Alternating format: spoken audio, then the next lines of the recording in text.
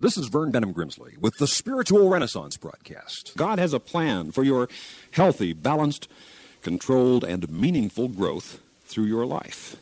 Equipoised growth in body, mind, and spirit. Growth in soul, in philosophy, in social, emotional, physical, psychological, and every other aspect of your life. That is good and meaningful growth. Satisfying and fulfilling growth. Controlled and healthy growth.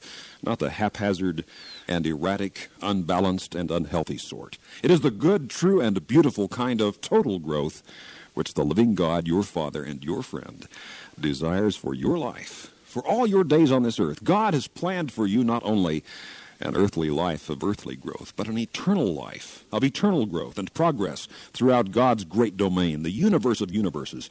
What a thrilling adventure lies before you, beginning right here and right now. This commentary was sponsored by Spiritual Renaissance Broadcast Ministries.